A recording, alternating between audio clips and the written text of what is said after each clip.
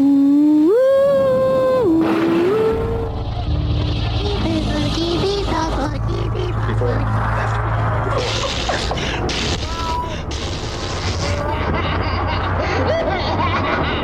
turned out to be completely unreliable assholes.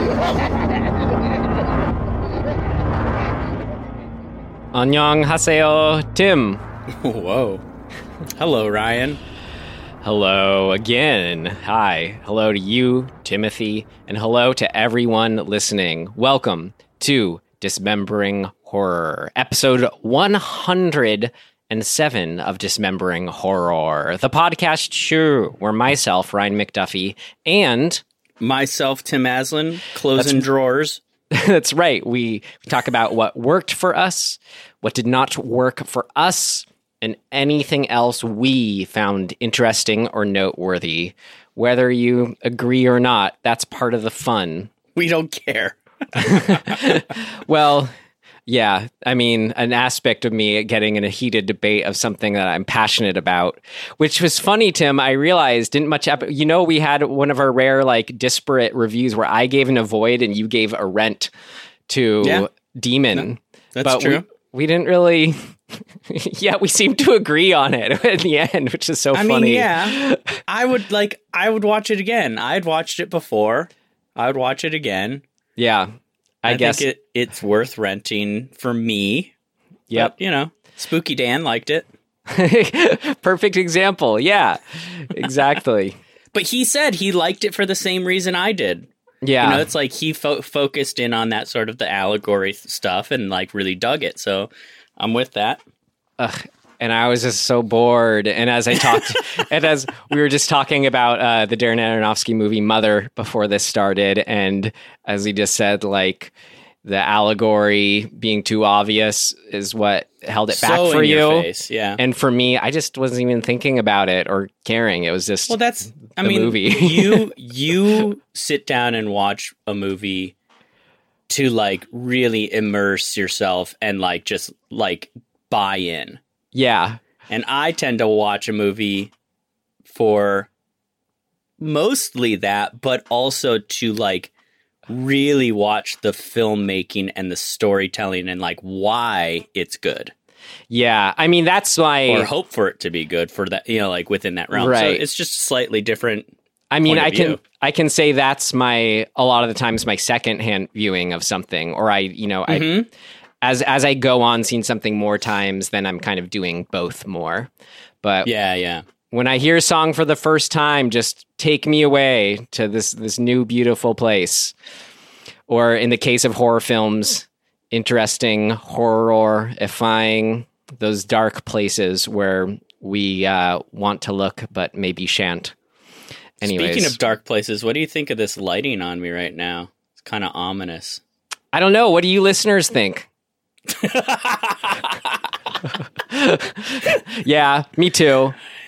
Don't you think that we should someday just start what do you call it? Just video recording our conversation and let people watch us talk? I mean, we thought about it, but it's just that we record them so far ahead of the episode. But I don't know. Yeah, maybe could start doing it funny.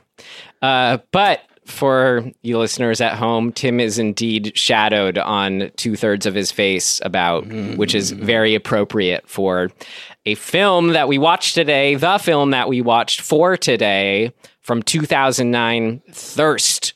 And I say it's appropriate because it's a vampire film. That's right. The type of vampires, not like what's the Transfiguration. He can go out in the daylight. He is just really just acting like a vampire. These are, for most part, these are supernatural vampires we're dealing with in Thirst. Pretty legit vampires. I think there's only two. Well, and we don't get a reference to the third, but two of the big things that, vampire lore has, they choose not to depict. So you can see his reflection, and the religious iconography doesn't put him off. Exactly. Yeah, I don't know. Two big things. Which would be interesting for a priest to try to go through that. Well, but, you know, I've seen recently that Dracula miniseries or whatever series it was on, they have a whole thing where he, like, hangs out with a nun and somebody tries to, like, pull a cross up and he just kind of laughs at them. He's like, that shit doesn't work. Cool. I still want to watch I love that. I remember you recommended that. Yeah, that's good. Still want to watch it. Thirst from 2009, the Korean title Bakjui, which literally means bat. Oh, cool. There you go. All right. Well, if you're ready to get into it, Tim, should we start with our trailer here and get into it? Yeah, let's. All right. Again, from 2009, Thirst. 주 예수 그리스도의 이름으로 저에게 다음과 같은 것을 허락하소서. 살이 썩어가는 나 환자처럼 모두가 저를 피하게 하시고 사지가 절단된 환자와 같이 몸을 마음대로 움직일 수 없게 하시고 두 뺨을 때리는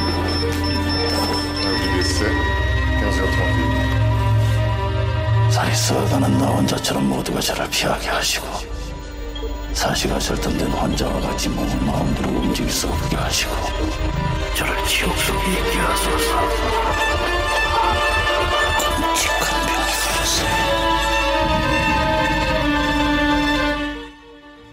Hey, all right, there you have it. Pretty cool, Tim. I'm excited. We're talking about a Park Chan-wook film.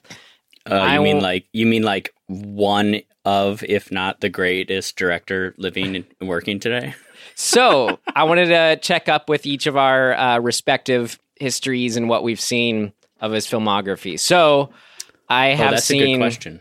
I have seen of the Vengeance trilogy, Sympathy for Mr. Vengeance, of course, Old Boy, but I have not seen Lady Vengeance, which my good friend, who's a listener of the show, as he put it when I told him that, you haven't seen Lady Vengeance? I meant to watch it before recording, but it didn't happen, but I will watch it soon. I really want to. And then, of course, Thirst. I actually saw this film, and one of the reasons I wanted to revisit it was because it came out in 2009, so a good decade ago. I'd really been wanting to see it again. And just kind of remembered bits and pieces. It was interesting what my selective memory, how it remembered it. Yeah. And of course, The Handmaiden, though, Tim, when that came out, like, I just became so obsessed, and I still, it's one of my, like, it'd probably make the top of my decade list for me. So right on, Park Chan-wook. And how about you, Tim? Let's see. I've seen Old Boy. Well, now this.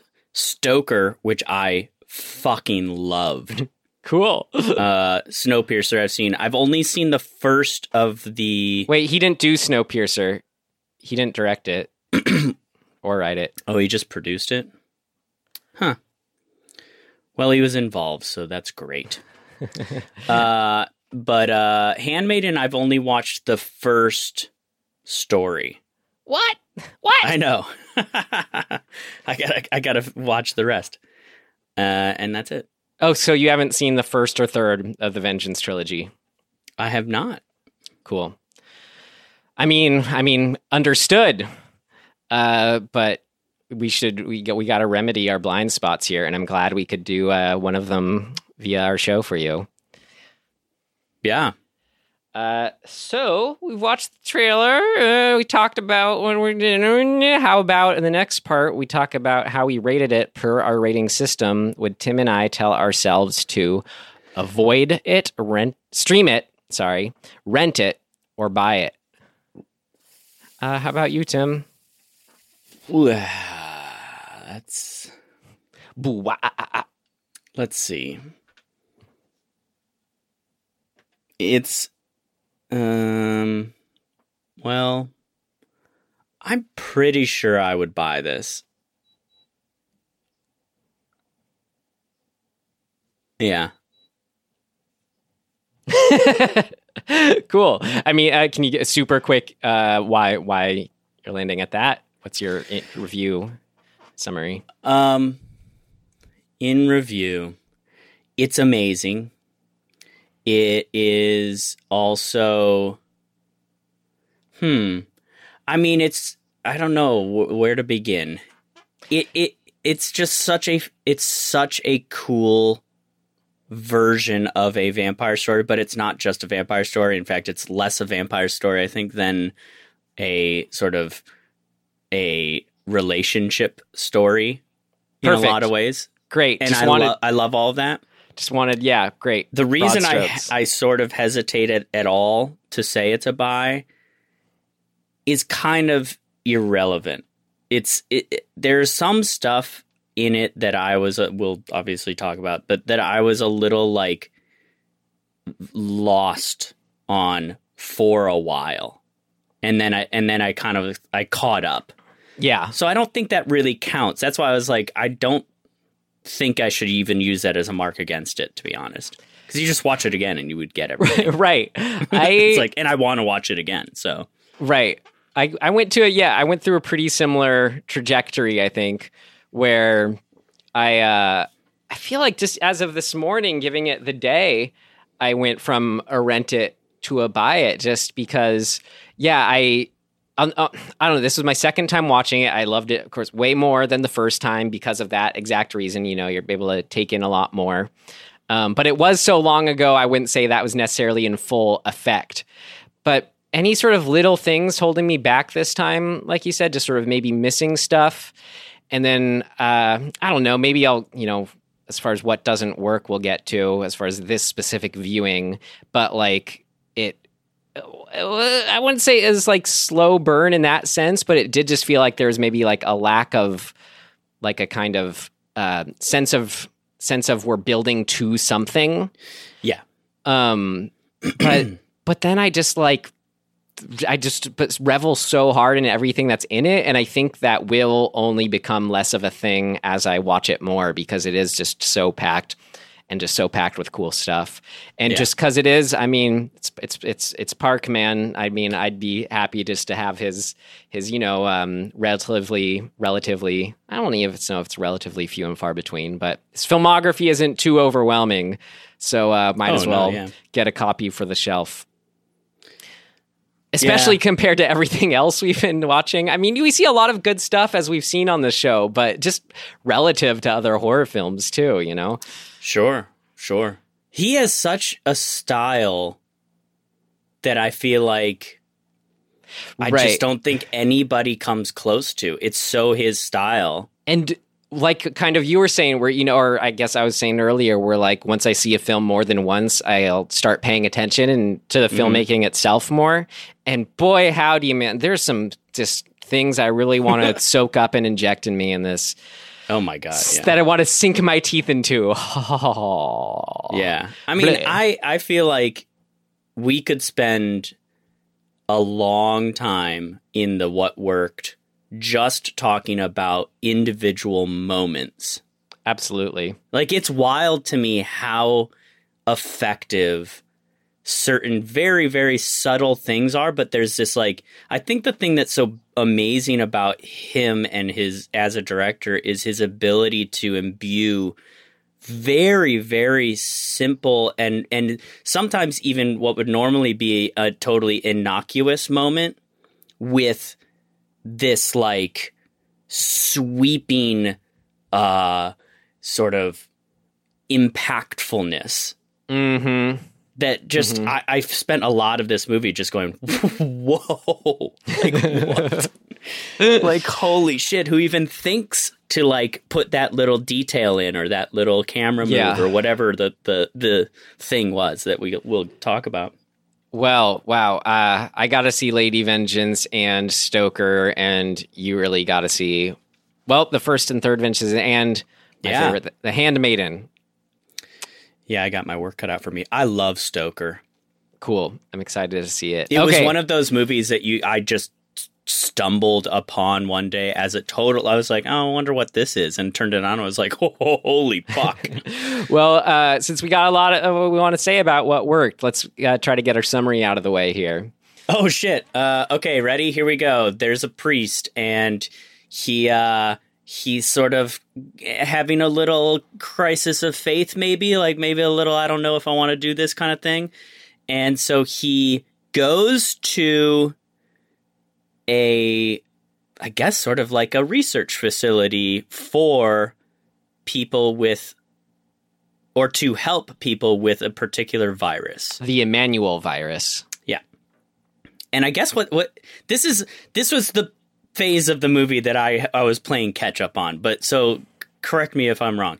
He goes there to be a volunteer, to be infected with the virus so they can try and come up with a cure? Yes.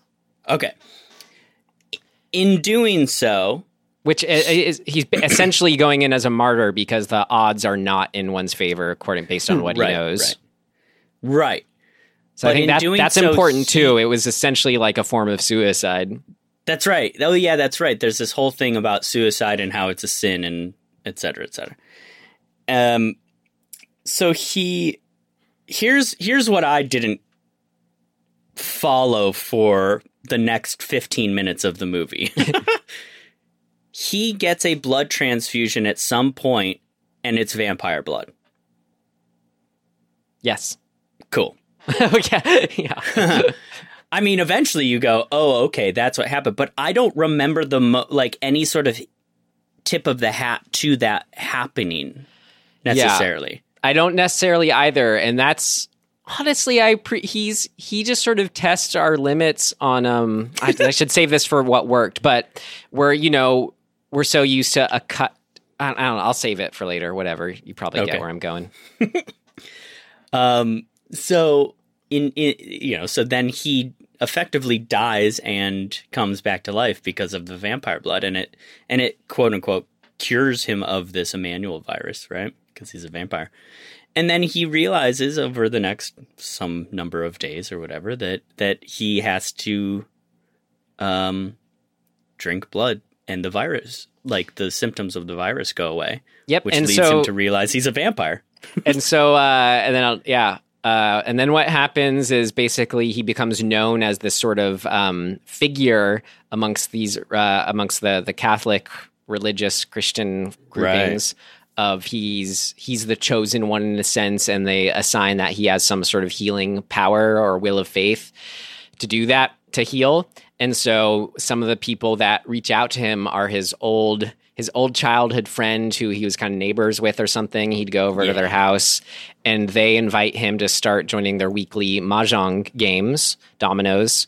And we learned that they're kind of just the mother and his childhood friend are just super abusive, as she puts it, they're treating his wife and the mother's daughter, or no, not actual daughter, but she's an orphan that they took in. Right. Thank you. Yeah. So that's Taizhu, they raise as their daughter / sister, but then when they're adults, they just have her marry the son.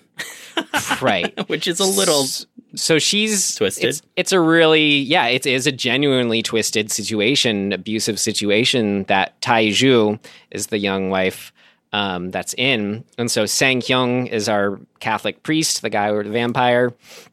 And he and her get caught up in a wild love affair. She doesn't know he's a vampire. She eventually becomes a vampire, learns all about it, and they kind of because of they are at different philosophical outlooks basically toward the whole thing. And there is like a 20-year age difference for them, which I think really comes to play in their respective outlooks. Wow, it's 20 years? Yeah. And yeah, he's early 40s, she's early 20s. Jesus. And but they both have overlap and non-overlap. They're basically both him being a priest and her never having a healthy relationship are very repressed in that sense. Yet he's had 20 years more to kind of make peace with that almost. Yeah, and that makes him basically a better vampire. Right. And just her more disciplined. Yeah, and just her situation of being in this abusive situation, like her just outlook is just totally screwed up on just yes, how to deal with people and good and evil and all that stuff. But anyway, they both, unpack that repression together. They're both vampires. They deal with it in different ways, and they go up in a not quite a blaze of glory.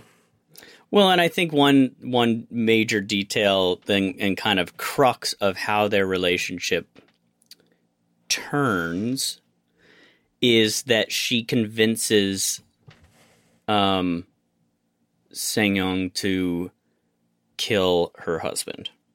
Right. She manipulates the situation. Basically, she fakes abuse, fakes physical abuse. Right. It's really interesting because it's, I mean, just as far as the comparison of physical versus non-physical abuse, how those overlap, intersect. Mm-hmm. Yeah. Anyways, we'll get and how into it fucks you up. Yeah. Like it fucks up how you process and like, you know, your boundaries have always been screwed up by that experience. So your ability to see and maintain your own healthy boundaries is skewed. It's been screwed with. And let's use that as a transition to get into here our first section. You ready for it, Tim? I'm always ready. What worked? What worked for you? What worked for you? It worked like a charm, Smith. What worked for you?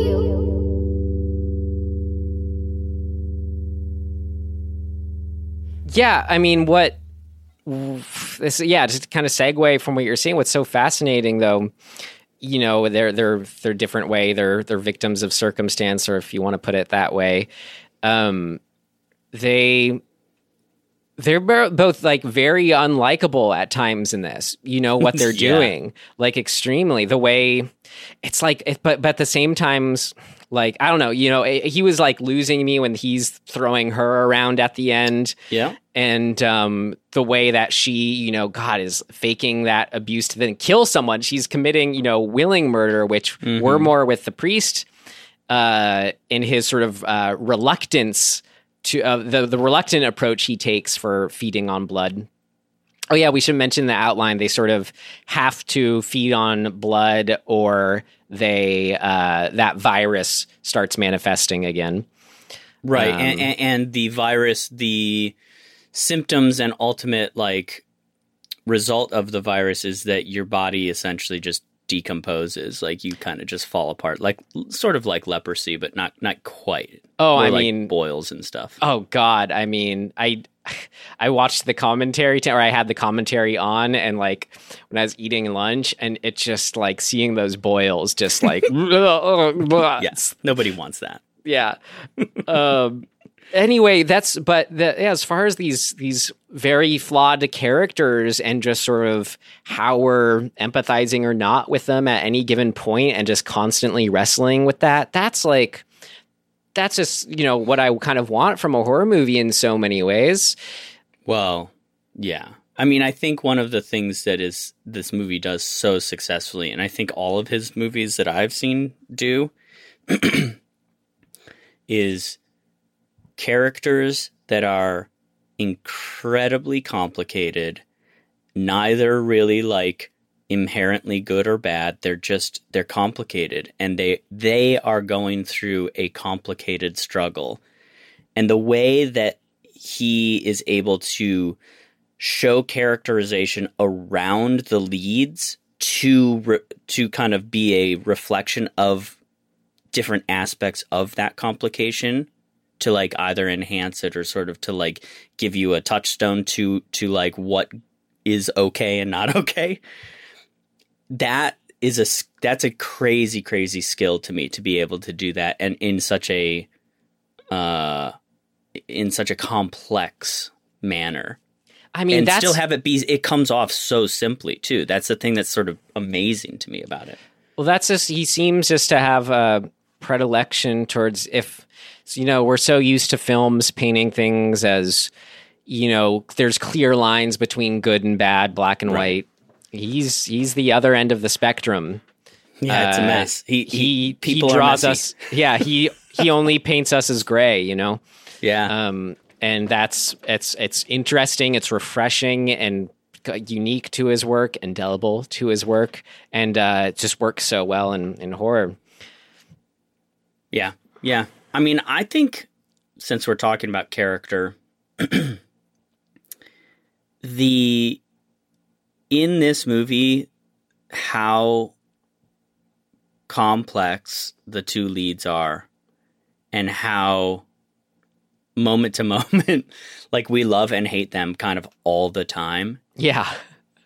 Part of why it's, that is the case is that the performances of those two actors are outrageously good. Like, there are moments that the actress has that I was just like, who is this? Like, right? Holy shit. She is Kim Ok-bin. Dude, she's unbelievable.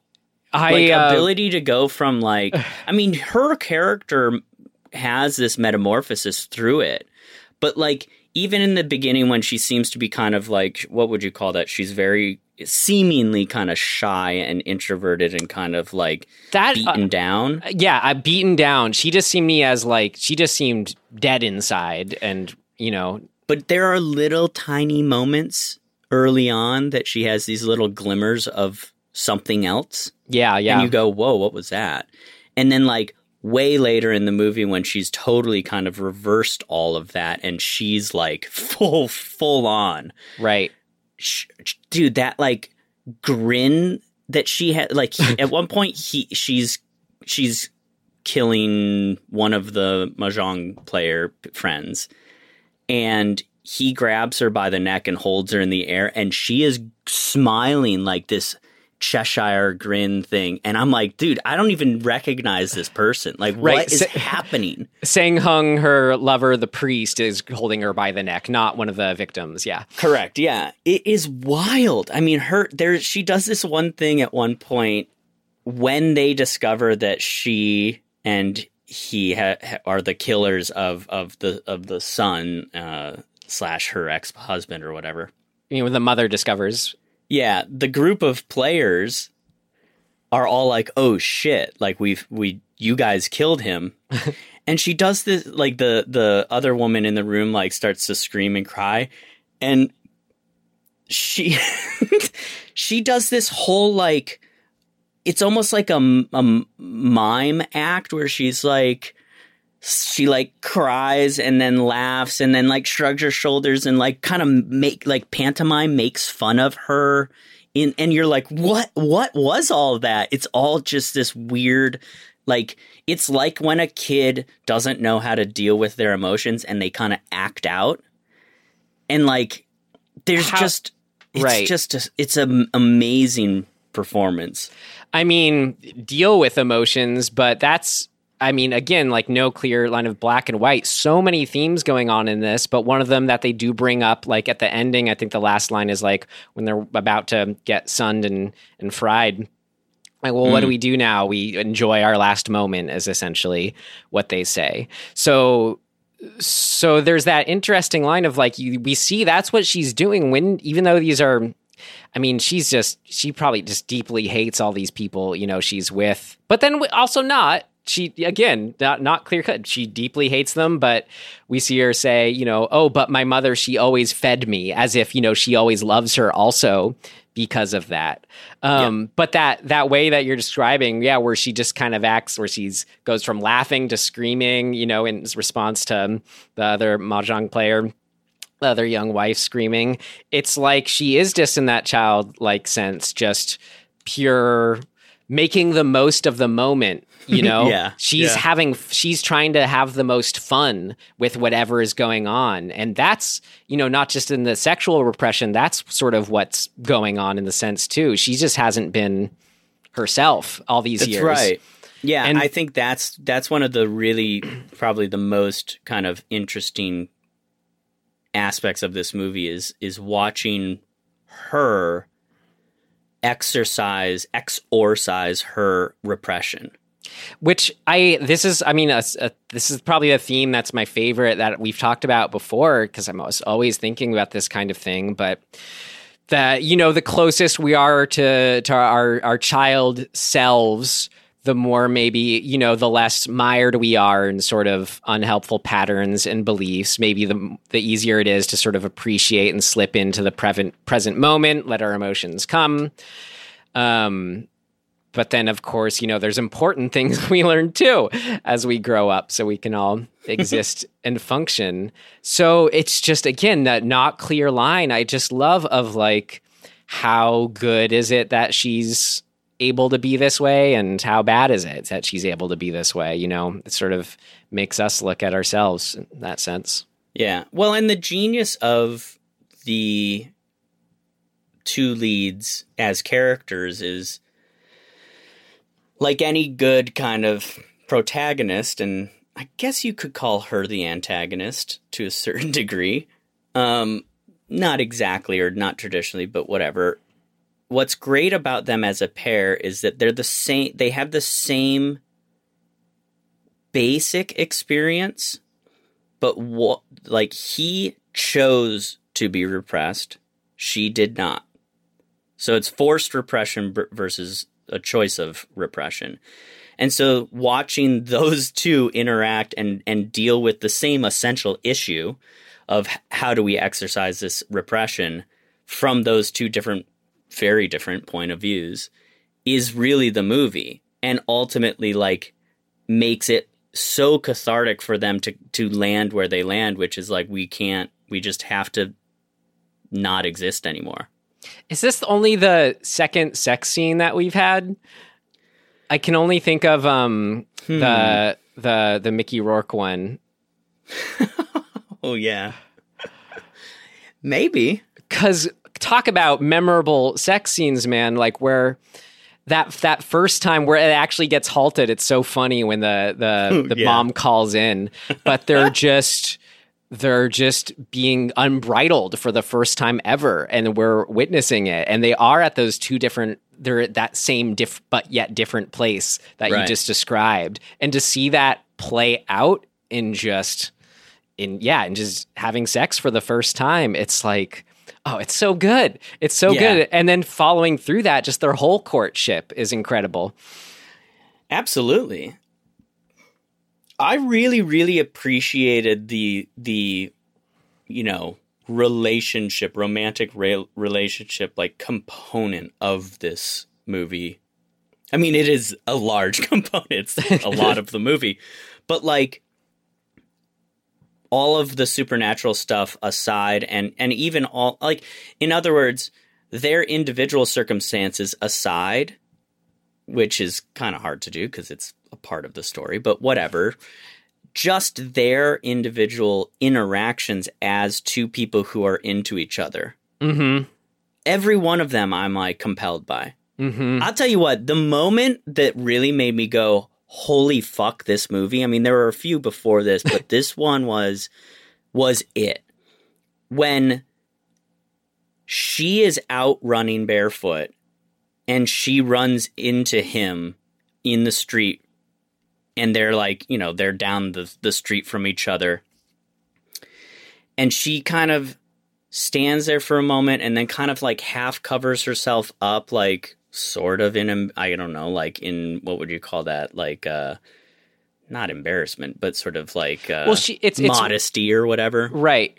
But then she turns around and she starts to run away, and he vampire like swoops up behind her and lifts her up. So her feet just sort of like rise up off the ground, and his feet are behind it, and he slips his shoes off and slips her, like drops her into the shoes.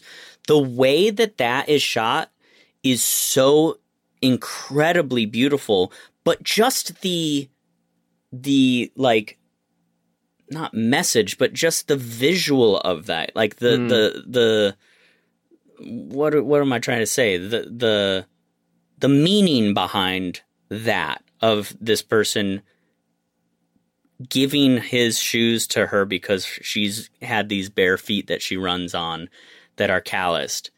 Right. Is it like that's like the top pinnacle of like romance, like movie romance expression that like hits me. And then it tops itself by using that as setup for the perfect ending. I know. When she put those shoes on at the end, I was like, this movie is this fucking movie. And then, of course, give me a break. I mean, just to skip around, and then the last shot is where it's so brilliant because we don't actually see their fried bodies. So, like, yeah, just to get out of the way, just because that whole end chunk is just like 10 out of 10, just off to the races. But sort of jump to the end of the end when he sort of decides for both of them, and that's, again, morally conflicted. We both should not live. I want us to both. He looks at it as probably, I am committing suicide for us, Yeah.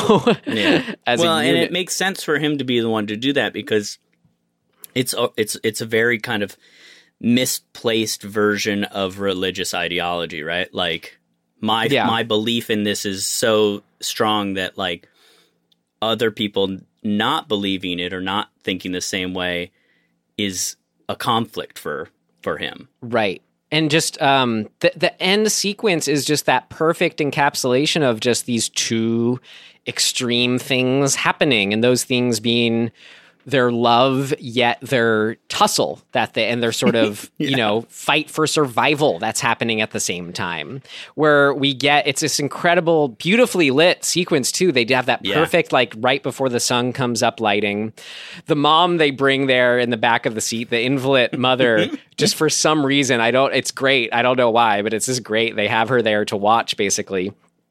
And he, they have this whole so he's there to basically give him no chance to watch the sun come up, give them no chance of hiding in the shade.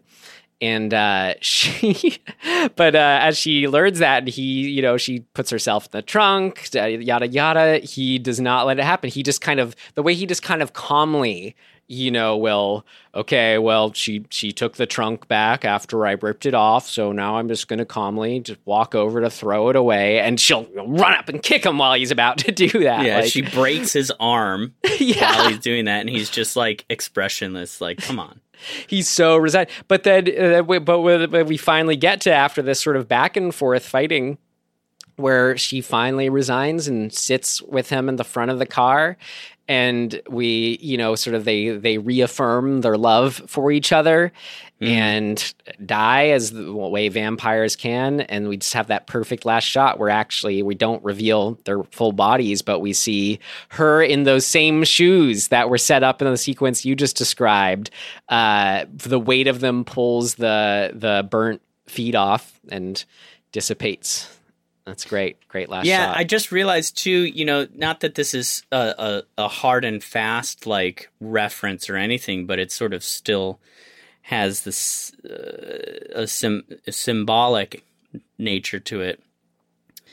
When she's sort of first learning to kill, and she ends up sucking one of the bodies of blood, and then it stops coming out, and she's kind of like, what the fuck?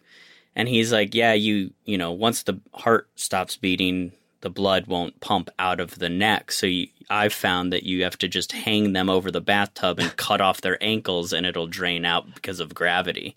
Right. And so you have these two bodies later, they have a shot of them with no feet, just hanging there. And there's not that this is like some greater meaning, but just that imagery and like having it be a similar thing of how they end up dying, or like their state when they are dead.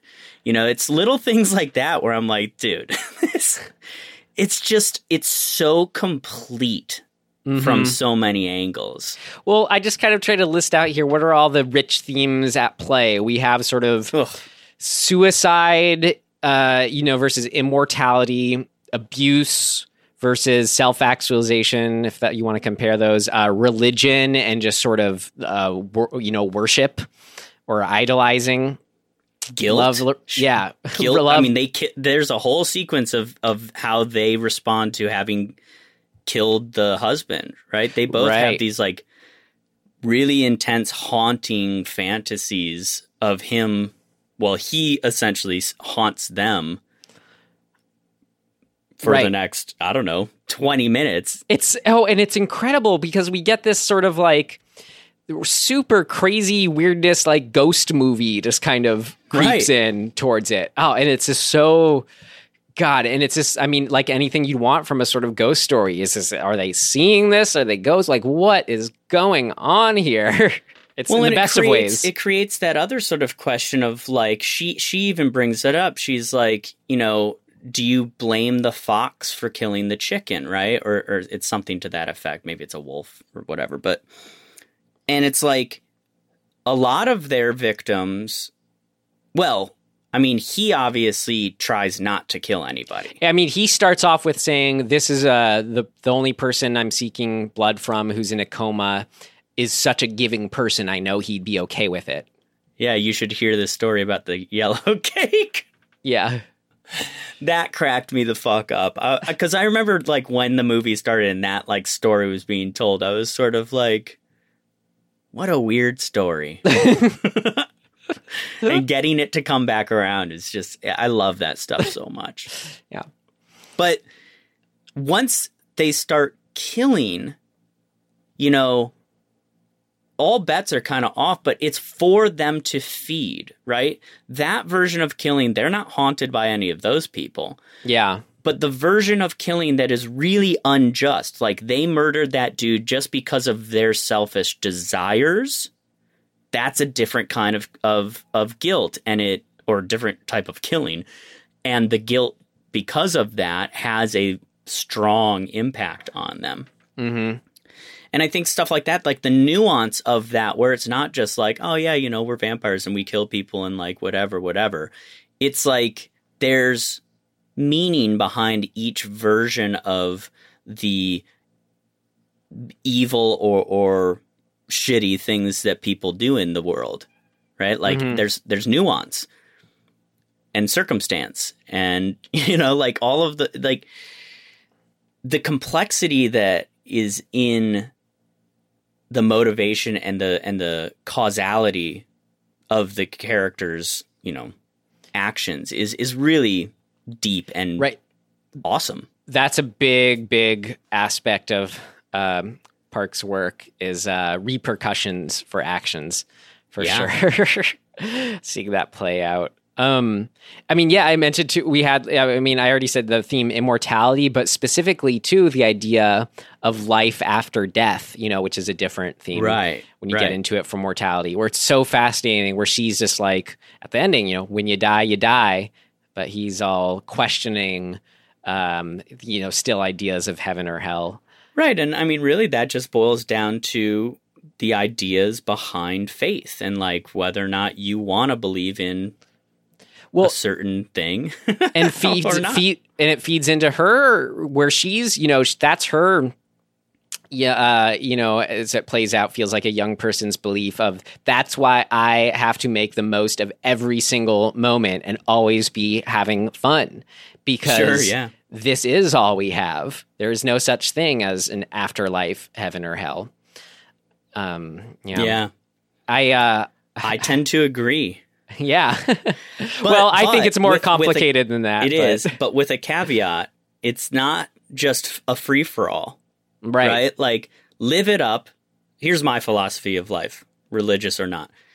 Live it up, but be a good person while you can. Right? Like, golden rule, baby. In the living it up part, since we don't know what's going to happen, really do try to make the most of the being alive part. And that's where she's just, you know, young and abused her whole life because her reality only exists in a sense where it's dog eat dog, man eat man. Oh yeah. I mean, dude. Yeah. That's where she's coming from when she kills her husband and, you know, lies in order to get him killed. Can we just talk about the nature of that, like that family setup? What do you want to say? Yeah. Well, look, I just think this is, again, how a director shows a person's circumstance is so important when we're getting to know character off the bat, right? And in one scene, he shows everything you need to know about this girl. Like how her family, the husband and the mother, are just the worst, the absolute worst. Yes. It's amazing to be able to get that across so efficiently, but also so impactfully. Like, there's no doubt in anybody's mind within that 5-minute scene or whatever it is that you despise that mother and son and you feel so much sympathy for her. Mm-hmm. Just as a human being, because you're like, oh God, no. They when she gets knocked over, they point and laugh. Like, oh my God. Even the setup of her falling onto the ground is they're like, he's cold. Get him his hot water. Like, get his hot water. And then when she gives it to him, he just like smacks the water aside and he's like, well, instead of the water, why don't I get warm from you on my lap? And he like pulls her onto his lap and then just kind of like doesn't hold her there. He just lets her fall.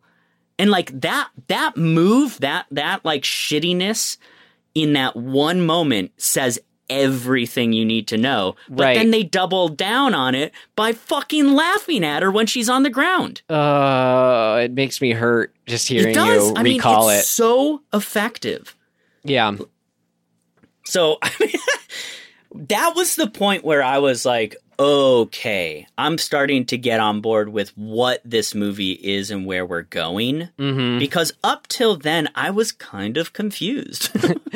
Right, which is... I was like, who, what, where are we going with actually, this? just to get out of the way, something I started saying at the beginning is it's unique, to his filmmaking. I mean, of course, he's not the only one, but, you know, when we sort of are we have a very specific movie language of a scene cuts out at a certain point, cuts in, and then the next scene cuts in at a certain point, and then we fill in the gaps. So you know the classic.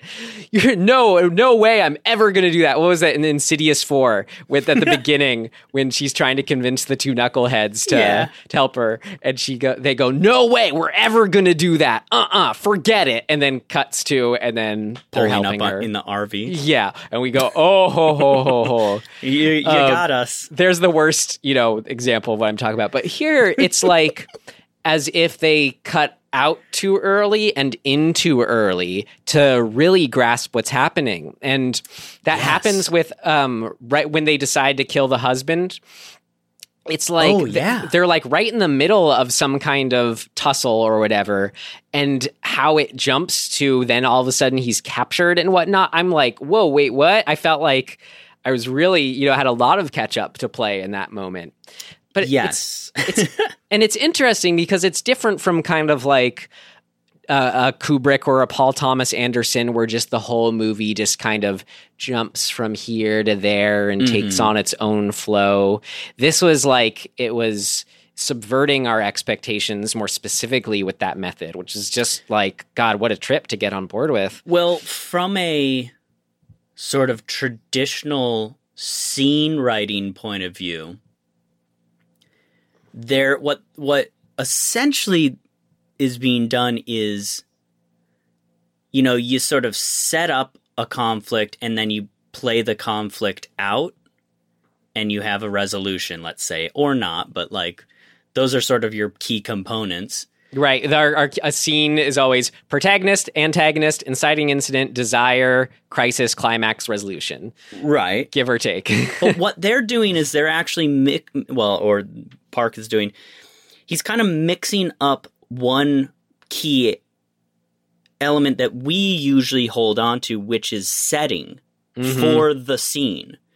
And so the fishing thing is a good example because if I remember right, the setup scene is in the bedroom, right? She's laying there and Sang-young comes in through the window and she's like, no, you have to leave.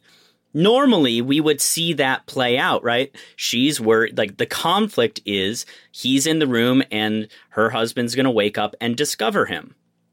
And so we're going to see that play out in the room. Either he's not going to wake up and she gets him out of the room in time.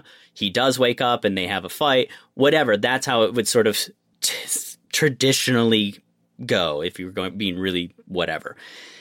But what they do is they jumped to further along in that conflict and let us, like, they jumped over the actual conflict part. Right. That's what I meant to say. I said, yeah, cut in the middle of a tussle. No, they don't even show it. That's the idea. Yeah. Right. But what's genius is that if you just look at the elements of what is happening, it still follows the structure. We just jump to a new location to have the conflict. So it's actually really efficient storytelling is what's happening. He's going, well, we don't need to double up on this conflict and have them explain themselves. Let's just get to the fucking fight. Ugh, so good. Which is a brilliant way to go about things, right? Because it just it also allows you to, in a weird way, it allows you to have more going on, even though you're in a way trimming back things that you would expect to be there. Right. And I mean, I just appreciate too, like, get us to pay attention more, get us to sort of have to put things together. Make me not just sort of waffle away, you know, and watching whatever movie that's, you know, not doing this, you know. That's a weird, whatever. You like what, Ryan? No, I guess like most movies, you know. yeah. Like, but everything that's not as good as this. But the thing is, like to each their own. I mean, like, you know, Slither, we both really enjoyed. Yeah, like great. But yeah, so that's more just very different things. Yeah, but that. You can't always do it. Yeah, some movies. It's. I guess to just maybe if I'm making any point, it's there's never any hard and fast rule. You know, that way of storytelling and filmmaking does feel unique to Park. To me, like I think he really has mastered that way of kind of structuring the overarching scenes in a way that is both really interesting, but, you know, keeps you on your toes. Yeah. Playing around. I mean, Old Boy does it constantly. Mm-hmm. It's fucking great. So, I mean, one thing I thought was so brilliant, a little touch I appreciated, was, you know, we have all these extreme black and whites, let's say, being explored.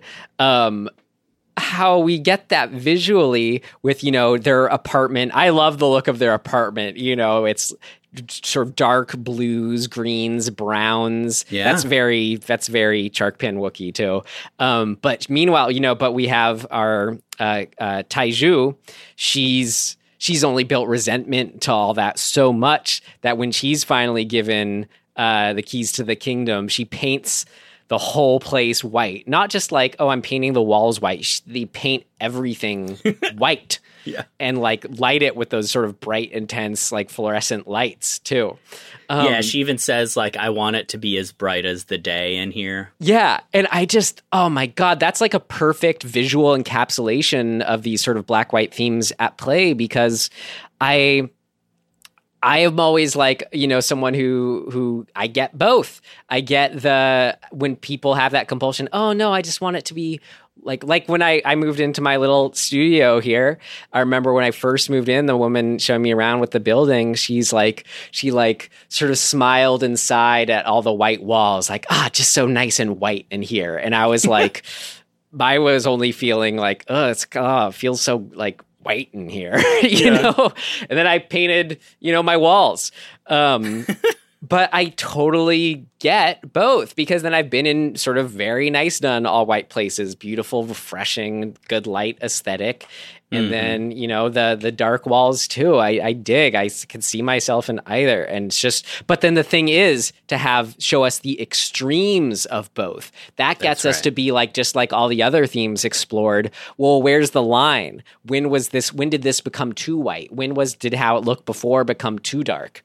Well, and let's be honest, nothing looks better than the brightest red blood splashed across a white floor. Yeah, that too. Okay, just to like wrap up, I mean, not to wrap up, but I mentioned the whole end chunk, and we talked about the end sequence, but where this movie just sort of like, at least, you know, when on the second viewing, which again, I think I'll only like it more and more, but on the second viewing where, I felt like, I was almost kind of waiting for it to pick up at a certain point, or to like all of a sudden really shoot into overdrive the whole movie, knowing that it must be building to something.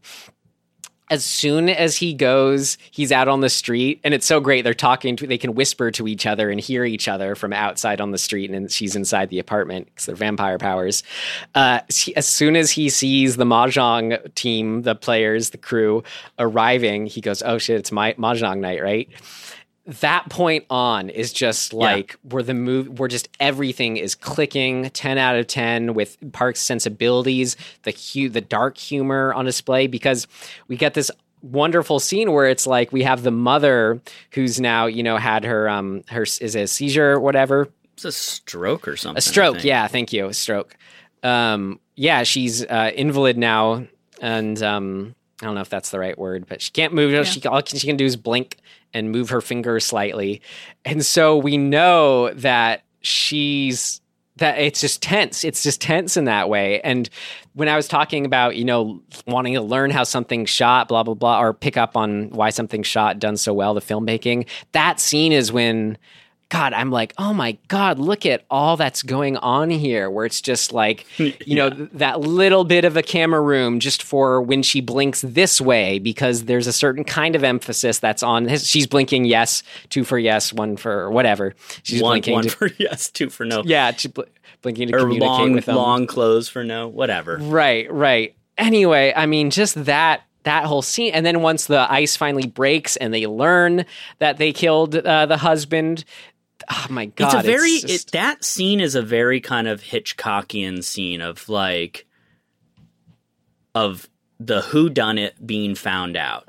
Yeah. In such a like clever and fun and like suspenseful way. And the way that the characters, the couple, are playing it off like, she's just tired or whatever. Like, I love that. Because you know that it's literally them like sweating and like pulling at their like shirt. What do you call that? The collar? The collar, yeah. It's that sort of like vibe. Mm-hmm. But I will say there is a moment leading up to that I think is critical and one of the fucking coolest little details. The reason the mother can move her finger at all, because prior to that, she cannot. She is completely paralyzed. She cannot move in any way. The reason she can move her finger is because when the girl is preparing the orange juice for her in the morning, she just grates the tiniest little bit of her finger, and a drop of blood, of vampire blood, lands in the orange juice, and she just disregards it. But that's enough power, I guess, like vampire power, to give the mom movement in her one finger. And that is their undoing, right? Like that mistake, or that sort of like casualness about it, or innocence about it, or whatever you want to call it, on her part. Because she like giggles about it when she sees that her finger heals. She's like, "Oh, I'm a vampire, how cool." Like that setup for their demise is amazing. Right. And I mean, yeah, down to then when she feeds her, it's kind of like a ice blended orange juice or whatever. She lets so it's cold. She just lets it run down her throat too, very. You would fucking choke. Torture like. Yeah. I would choke. I mean, there's no way.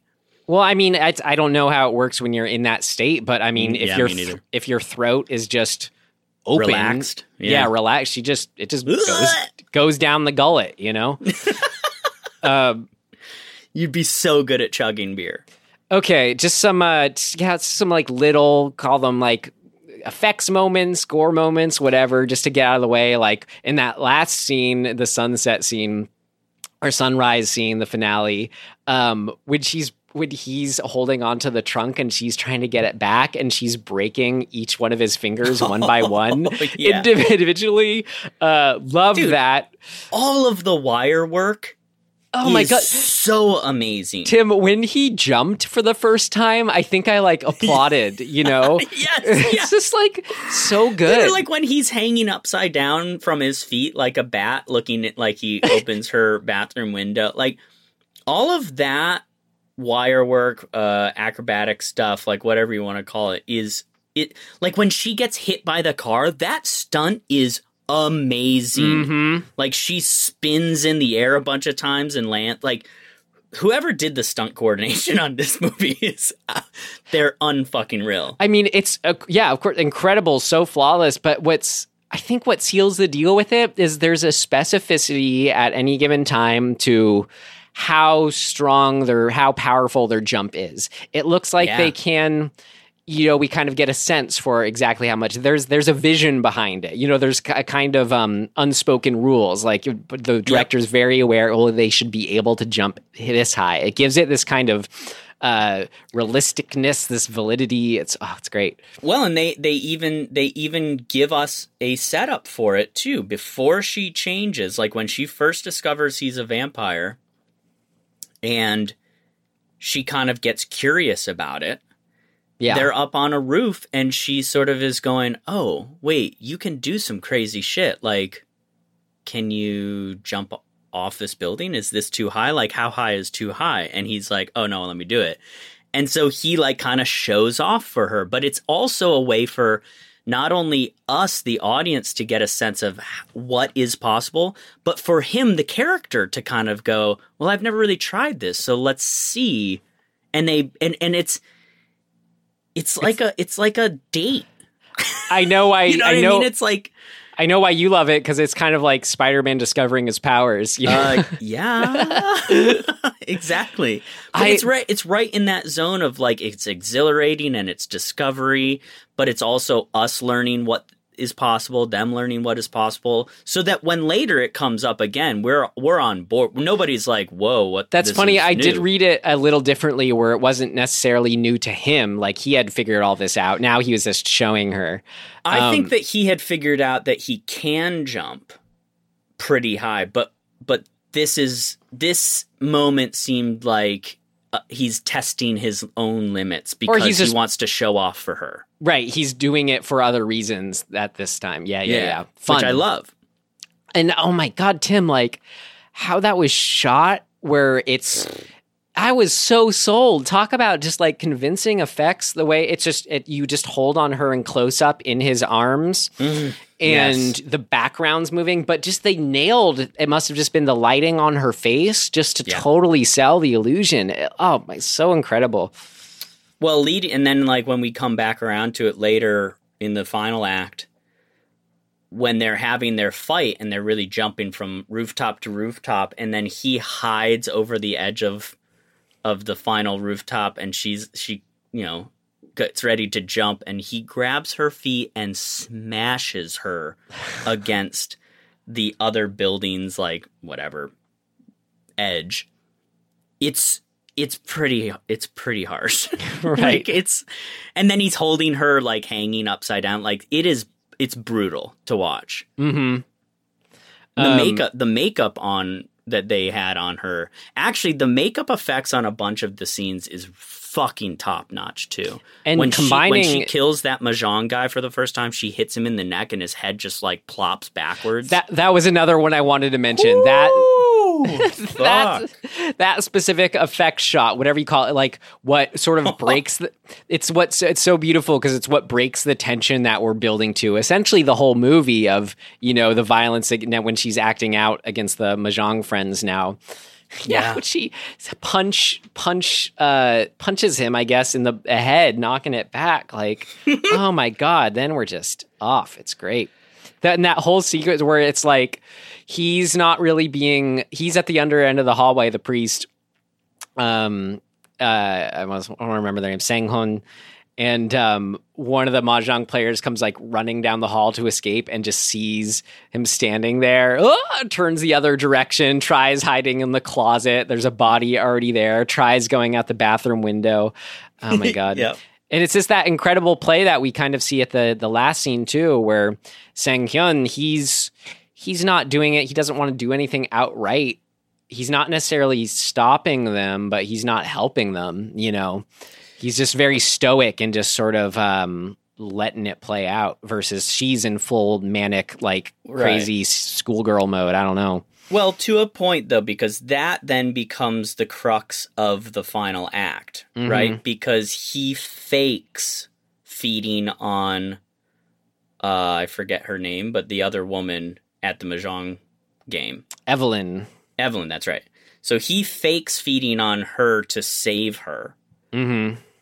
Right. Smart. It got me. Did you know that twist? Did you see that coming? Not at all. So good, right? Yeah, I did not see that. I was like, oh shit. Of course. I mean, once it happened, I was like, yes. Right. Of course that's what's going on. What the fuck? But that's the best kind, right? Like shit. Yeah. So, but that whole misdirect, I guess you would say, from his point of view, like he misdirects her to get her away. He's already decided. I think honestly, that's why he's so chill when shit hits the fan, is because he almost immediately just goes, okay, I know what I have to do. And he knows what's about to see that. And he knows what's about to play out. He knows he can't execute what he wants to do and try to stop her from killing people. Right. Yeah. Yeah, man, it's like, you know what it's like? It's like a real life, not so healthy relationship. Yep. Yet they do love each other on some level, which is why they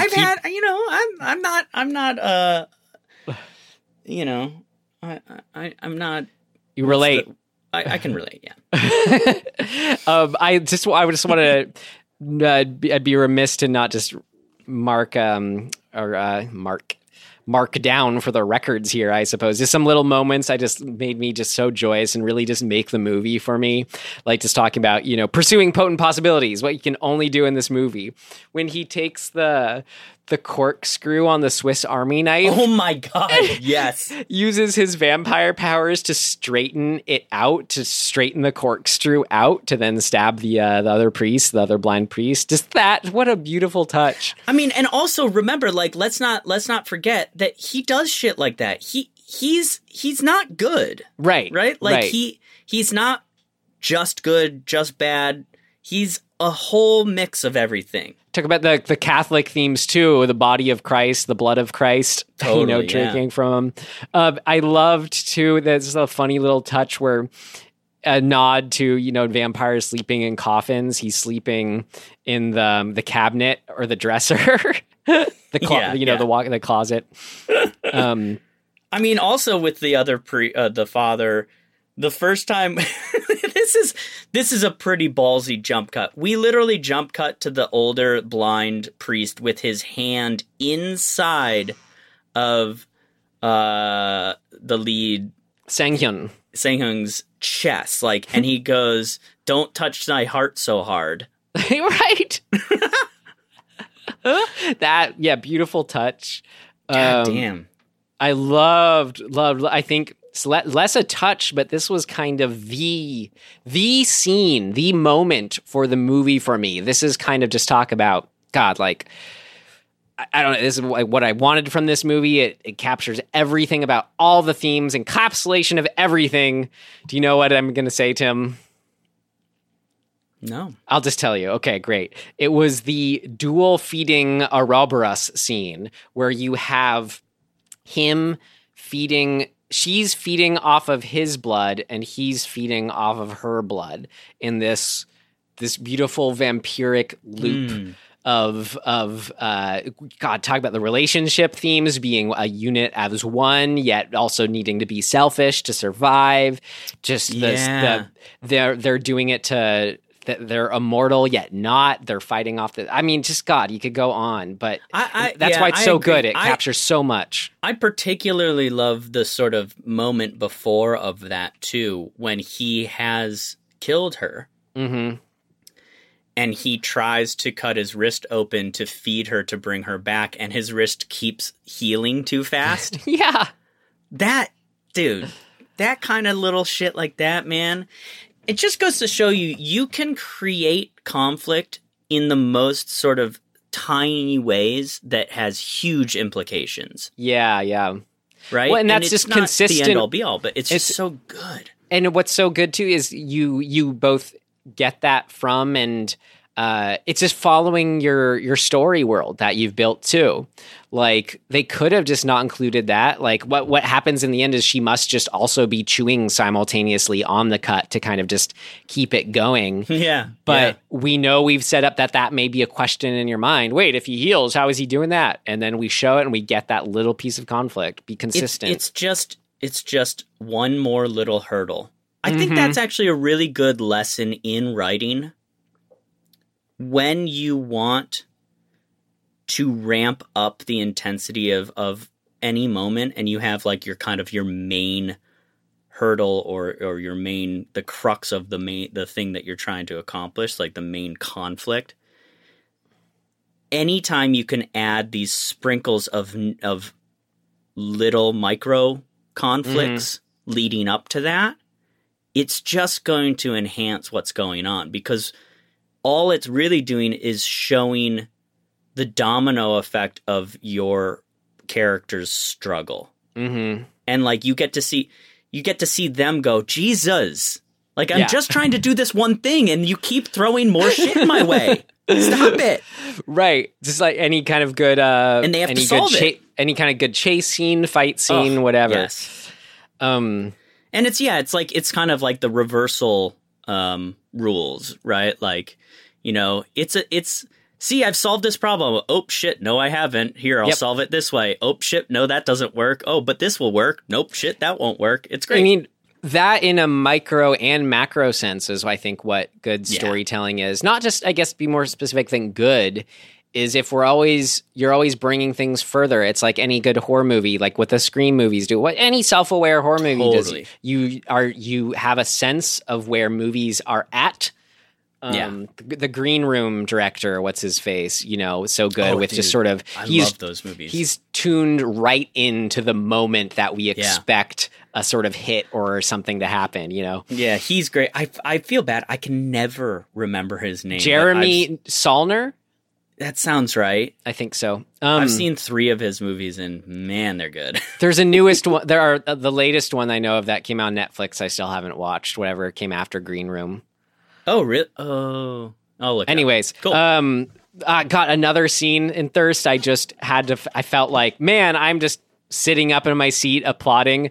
Was when we, I guess, get that Spider-Man Marvel moment in its own way of him feeling his superpowers for the first time, like where he lives in the. I don't think it's the hospital. I think it's kind of in wherever priests live. He starts hearing everything in the building. He hears like the rolling chairs being moved, like they're deafening. Yes. He hears the laughing of the priests. Yeah, he hears someone flushing a toilet. And then my favorite that I just like, what I think causes him to like pass out. Oh my God, it's so good. Is like we get supervision on his arm and see all these little dust mites crawling around. Oh yes. Yeah. What the fuck? That really tripped me out. I was like, I don't know what's happening right now. Well, vampire powers, Tim. I know you've seen enough superhero movies that was the superhero scene for you. There will never be enough. Yeah. God, I mean, I just go on. It's just about but blah, blah, blah, blah, blah. Anything else, Tim, for you? When he's playing the recorder and blood just pours through it. Right. I mean, that was the first moment where I was like, it's gonna be this type of movie. Okay. A little cool. I'm glad we tipped our hat. You laid out, actor Kim Ok Bin, who plays Taiju, the young wife, the new girlfriend to Sang Hyun. But Song Kang-ho, Sang Hun in this movie, our main guy. He's kind of, I heard him called, he's the Tom Hanks of Korea in a lot of ways, where people look at him as kind of this adaptable everyman. Yeah. I lent you Parasite, Tin. You still got to watch that, but he's one of the stars in that. I might jump into that tonight. Actually, great. He's in what's the train one you just meant? Snowpiercer too. He's in a bunch. He's in a bunch of Chan Wook Park's other films, but it was he's great. Not the lead in Train to Busan, is he as well? I don't think so. I don't know. I'm gonna look him up. Anyway, it was great hearing it. I really liked how the person doing the commentary described it, or I think he was describing how another critic described his acting. But, talking about this good film acting, it's just all in the eyes and how much each of these two do with just their eyes. And they put it as it seems like each one of his eyes is doing a different thing at any given point. Like we're just getting so much from him. Yeah, he's in the other, not Train to Busan, the other big horror film, Host. The Host, yeah. The Host, yeah. That's what I've seen him in. Great, but I mean, just to shout out him specifically too. I'm telling you, everybody in this movie, their acting is incredibly good. Right. I mean, the two leads are head and tails above almost any acting you see nowadays. Right. I'm sorry. I don't know how much of that is them, how much of it is acting. I'm sure it's all of the above. It's the high talent going on from all angles. Or I mean, I didn't think you were going to say them or the acting, but just the script and the direction. I mean, you have to have the material to bring out these things. I mean, and then the mother, Mrs. Ra, is Kim Hae-suk. She's fantastic. You got to watch. She's in Handmaiden. It is just so similar, and that very tight, fastidious, just to business. She's so great. Oh man. Yeah, excellent. One other little moment that stands out is when they actually set this up by having him do it first, when he picks the mother up in her chair and walks her to her room. But then later, when the shit is sort of being revealed at the mahjong game, and she's like, "Oh, mom's tired, time to go to bed," and she just sort of absentmindedly picks her up in the chair, and everybody goes, "Whoa." Really strong. What the fuck? And she puts it down kind of oh shit. Talk about that. I mean, yeah, not just that I love, of course, every time they jump, but every time they lift something up. And when she's carrying her on the couch across, I'm just how do you even do that? It's all wire work. But it doesn't look like a... It's where are the wires? Even if paint it out, man. No. But I mean, it's a very shallow ceiling, Right. I'm just thinking of how you even accomplish. It's incredible. I love it. Yeah. Well, that brings me to my last sort of big thing. I think that the ability for a director to write about such layered, heavy, thematic, meaningful, impactful, deep stuff, and to also have such a keen sense of humor within that is I think probably why, to me, it's what elevates him above almost anybody else. It's just incredible to me to be able to balance those things and yet give us these little touches of humor to, in a way, it's masterful to break up how intense some of the stuff is. Right. But in true to form, it's different from when you always see that, in horror, you got to break up the tension a bit. Yeah, it's doing that, but it's not it's just this joke or aside or release moment. All these sort of, any humor, it is just intrinsic to whatever horror, or with it, whatever horror is happening. That's it's inseparable from it. It's not so much an aside. It still alleviates it a bit, but it's circumstantial humor, which is really hard to do a lot of the time. So a really good example, obviously, her lifting the chair. To me, that's humor. That's a moment, but it's funny because the character is kind of having the rug pulled out from under them. They're making a mistake, or they're getting, the world turned left when they were trying to turn right, kind of thing. Yeah. And one of the other ones that I really, really love is that final fight when around the car, and they've kind of come to a point where he's thrown the trunk, whatever you call it, door, I guess, into the water. So that's done. And then they cut to him back in the car, and then they cut to her in shadow And we don't know where she is. We're just like, oh, what did she do? Did she jump in the water? Where is she? And then he starts the car and starts moving it forward. And we see her having dug a little ditch under the car. Yeah. And gets revealed, right? Like, it's so simple, but it's so like her expression of, God damn it. Right. Is brilliant stuff, right? It's constantly subverting the expectations of the character. And I think that's where the humor lies. Because we're just on the ride, but we're watching them get disappointed by things. Or whatever. I just got to mention the visceralness of whenever they are slurping blood is just, well, it's so visceral. it's yeah. God, the sound, the design throughout. It's the last little theme at play that I always appreciate. And it's so hard to even mention it that way because it's kind of in everything, but just the idea of us being stuck in patterns and cycles and wanting to break out of them. But we see that I love how we see that with her situation. She's trapped in this abusive household, but we see that the mother is stuck in her abusiveness. Like, we see that tied. It's interesting. We see that the way that she finishes her work day, where it's like, oh, 6:30, time to, work's done, shift's over, and they have the live-in shop or the shop that's part of their house. It's just like, she's so... We just get, like, she's not going to change, this woman, easily. That's right. At a given point. She's locked into her regiment. Right. And that's that. That's her world. Just to see that then in the priest world, too, of being a priest all these years and being repressed. But the way his repression is different, like how we said, but a way we see that play out is where he's like slapping his thighs with a ruler or whatever. Oh, yeah.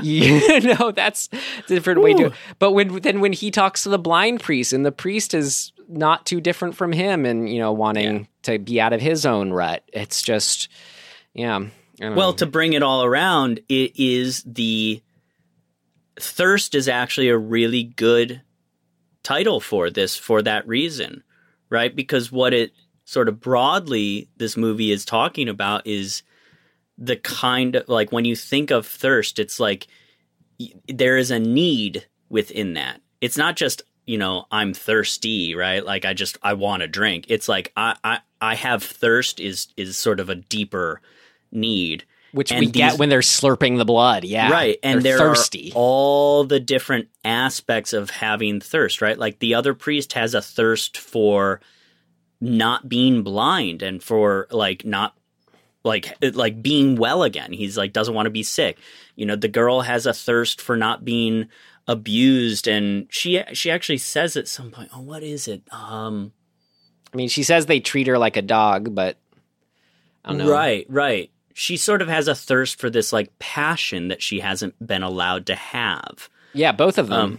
And like there's that all around. I know it's not the actual title, the original title, but it is a really smart title for the movie. Yeah. And we all see that again when the repercussions at play when you thirst too hard. If the shoes are that new way of life, they've finally broken out of the cycle. In the end, it's also their demise. Yep. Yeah, it's a good movie. Great. Well, let's see if there is anything that did not work for us in our next section. What did not work? It's not ready yet. Seems to work okay. No, something important's missing. What did not work?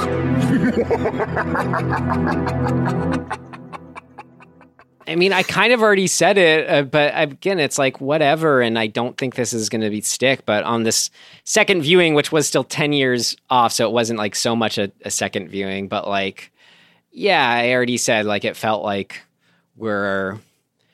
there wasn't so much of that sense of, like, the horror movie of, like, The Shining, it's a slow burn, but it's burning hard. You feel it's building towards something.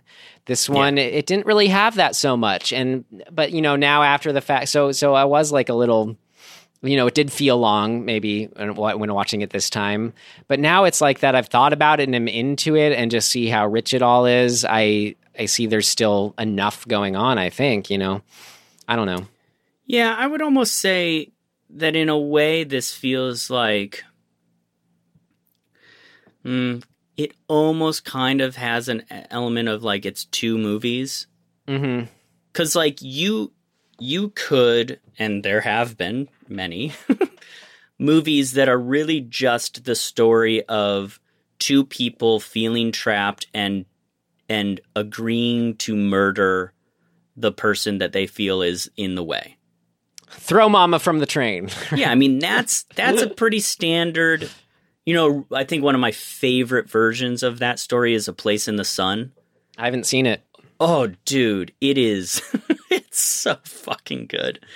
It's from I think it's from the late 40s, early 50s. I don't remember exactly. It's got Elizabeth Taylor and Montgomery Clift, and I believe it is Shelley Winters as well. A young, very young Shelley Winters, and she is incredible. Anyway, that is in and of itself a really good story, and has, you know, that movie exists within this movie. Mm-hmm. And you could almost be okay with that. Like it would have been effective. I thought honestly that the movie was over when she died. I was like, oh, this could actually be the end of the movie. It was like an hour left still, though, right? No, I looked. There was 40 minutes left. Okay. So I was like, oh, cool. I was like, man, a lot has happened up to this point. Like, is it the end? So I like looked at how much was left. I was like, oh, whoa, no, that's not even close. So, you know, there's a lot going on, and in a way, almost, you know, like traditionally you would say it's like 3-act structure kind of thing. This really feels more like the 5-act structure kind of version of things.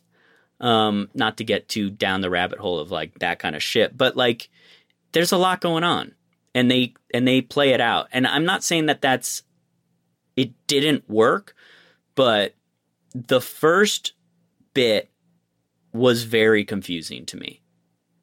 You know, and I almost feel like for all of the efficiency that he has as a director, I think you could shave some more stuff down and not really lose much. Yeah. So it's I think getting it under 2 hours, I don't know, it'd make me more likely to watch it sooner. Exactly. But I will say it was cool going from a movie thinking, oh, revisit it every 10 years. Definitely want to make that a 3-5 year turnaround now when I revisit it again. So there's only one thing in this entire movie that really I don't understand, and I think is totally unnecessary, and by that token effectively didn't work for me. There's one scene where she's having sex with one of the other Mahjong players. Mm-hmm. What the hell is going on? Like, what? I just don't understand it. It doesn't, to me, it doesn't. Oh, hey, Sixto. To me, it doesn't say any. Like, I don't know what it's accomplishing by being there. Okay, I mean, it was supposed to be his exact motivation for when he starts acting violent against her. That's what causes it. But I don't, it just didn't feel like it came together. How does he find out that that's happening? He smells it on her, I think. Oh, shit. Okay. That's what he's smelling. Yeah. So that's sort of what causes his jealous freak out. But then why does he go after... yeah, it just didn't quite... It was a little too obtuse for me. I think it just... I'll watch it again and then be like, okay, fine, it makes sense. Right, exactly. But so in this single viewing, first time viewing, I really was baffled by it, and I was like, why is that even there? I don't get it. Well, I mean, maybe, yeah, again, you watch it again, maybe you'll see, I don't know how else he would have gotten to act this way, even if maybe it's cheap or whatever, but like... I thought it was more, he was acting that way more because of the, you know, her being like, her cutting herself and saying that's her husband abusing her. That comes earlier, I think, pretty separate. Yeah, that's true. I I forgot to mention one thing that was amazing. What? Her little plier scissor things. Oh, right. Come on. Like that whole sequence of her like sweeping it down towards his mouth. That goes on for about 6 swipes more than I was comfortable with. And I was like, I don't want to see this happen. Like, please don't do it. That's like the best horror moment in the entire movie. Right. And then comes back too when the ghost is doing it to her. So good. Yeah. Yeah, I don't really have anything else. Right. I mean, and that's the funny thing about this is like anything that we have, it's like, I don't know. I mean, is that a good or a bad thing? If the more times you see it, the things that you may have had an issue with in the previous viewing takes you out of it. Like how much should a movie be good on the first view or work completely on a first viewing versus only working on a second? That's like that's kind of a pretty subjective question, you know? Yeah, and I do actually quite like having questions after I watch a movie. Right. And things to try and parse. But this wasn't just a question. This was just like it was a bit more than just like how did that fit together for you, that example. It was like what? That took me out of it, you know? That's true. I mean, the other thing that I was a little confused about was toward the end when he takes her out and then he goes and gets into the tent outside of the monastery or whatever. Yeah. And then gets caught. I was just I was confused. Like, why did he do that? Like, what did that accomplish? That was another one of my favorite scenes. He was trying to end their religious worship of him by showing he was a flawed person. It was great. Okay. That was my sense of it, but I was not completely like sold that that's what was happening. I really loved that because it was so satisfying. Well, first it showed that the priest is like, he wants to, before he kills himself, sort of, you know, finish all his last sort of, you know, I don't know, just take care of any unfinished business. Yeah. And to rather than leave all these people false worshiping him, he found a very efficient way to make them stop. But then he flies away. Then they're just going to be like, who cares what he just did? He just flew. I don't know if you'd be so forgiving. I think watching somebody fly away might kind of be enough to distract you from be like, well, he's kind of a jerk. Be like, that guy just flew. It's more than a jerk thing he was doing. True. Fair enough. Great. All right. Well, then let's we're close to wrapping it up here. Let's move on to things of note. Things of note. This should be interesting. Well, we know it was loosely based on the 1867 novel Thérèse Raquin by Émile Zola. I don't know. But cool, that's an 1867 novel. And in the commentary, so I watched a commentary that was just some film writer, critic, horror movie fan guy. And he did say one of the similarities was that ending of being out in the sun, killing themselves. Mm-hmm. Well, did you have anything? I have a few things just from that commentary. No, not really. So the film won the jury prize at the 2009 Cannes Film Festival. Shocking. The film was a Martin, which we've covered on our show, another vampire film, or the sort of quote unquote vampire film. That was an inspiration point for this, apparently, specific inspiration point. I'm sure all vampire movies, are in a sense, but for whatever reason, that was the one that the critic mentioned, the filmmaker mentions. Thought it was interesting. Park Chan-wook was actually, surprise, surprise, raised Catholic. And it was thanks to kind of movies, pop culture, lured him out of that life. But we see that, explored a lot in this movie. And it was interesting, the guy giving the commentary was like, is Catholicism and Christianity, is that big in Korea? It turns out that, Korea is home to the most mega churches, I think he said.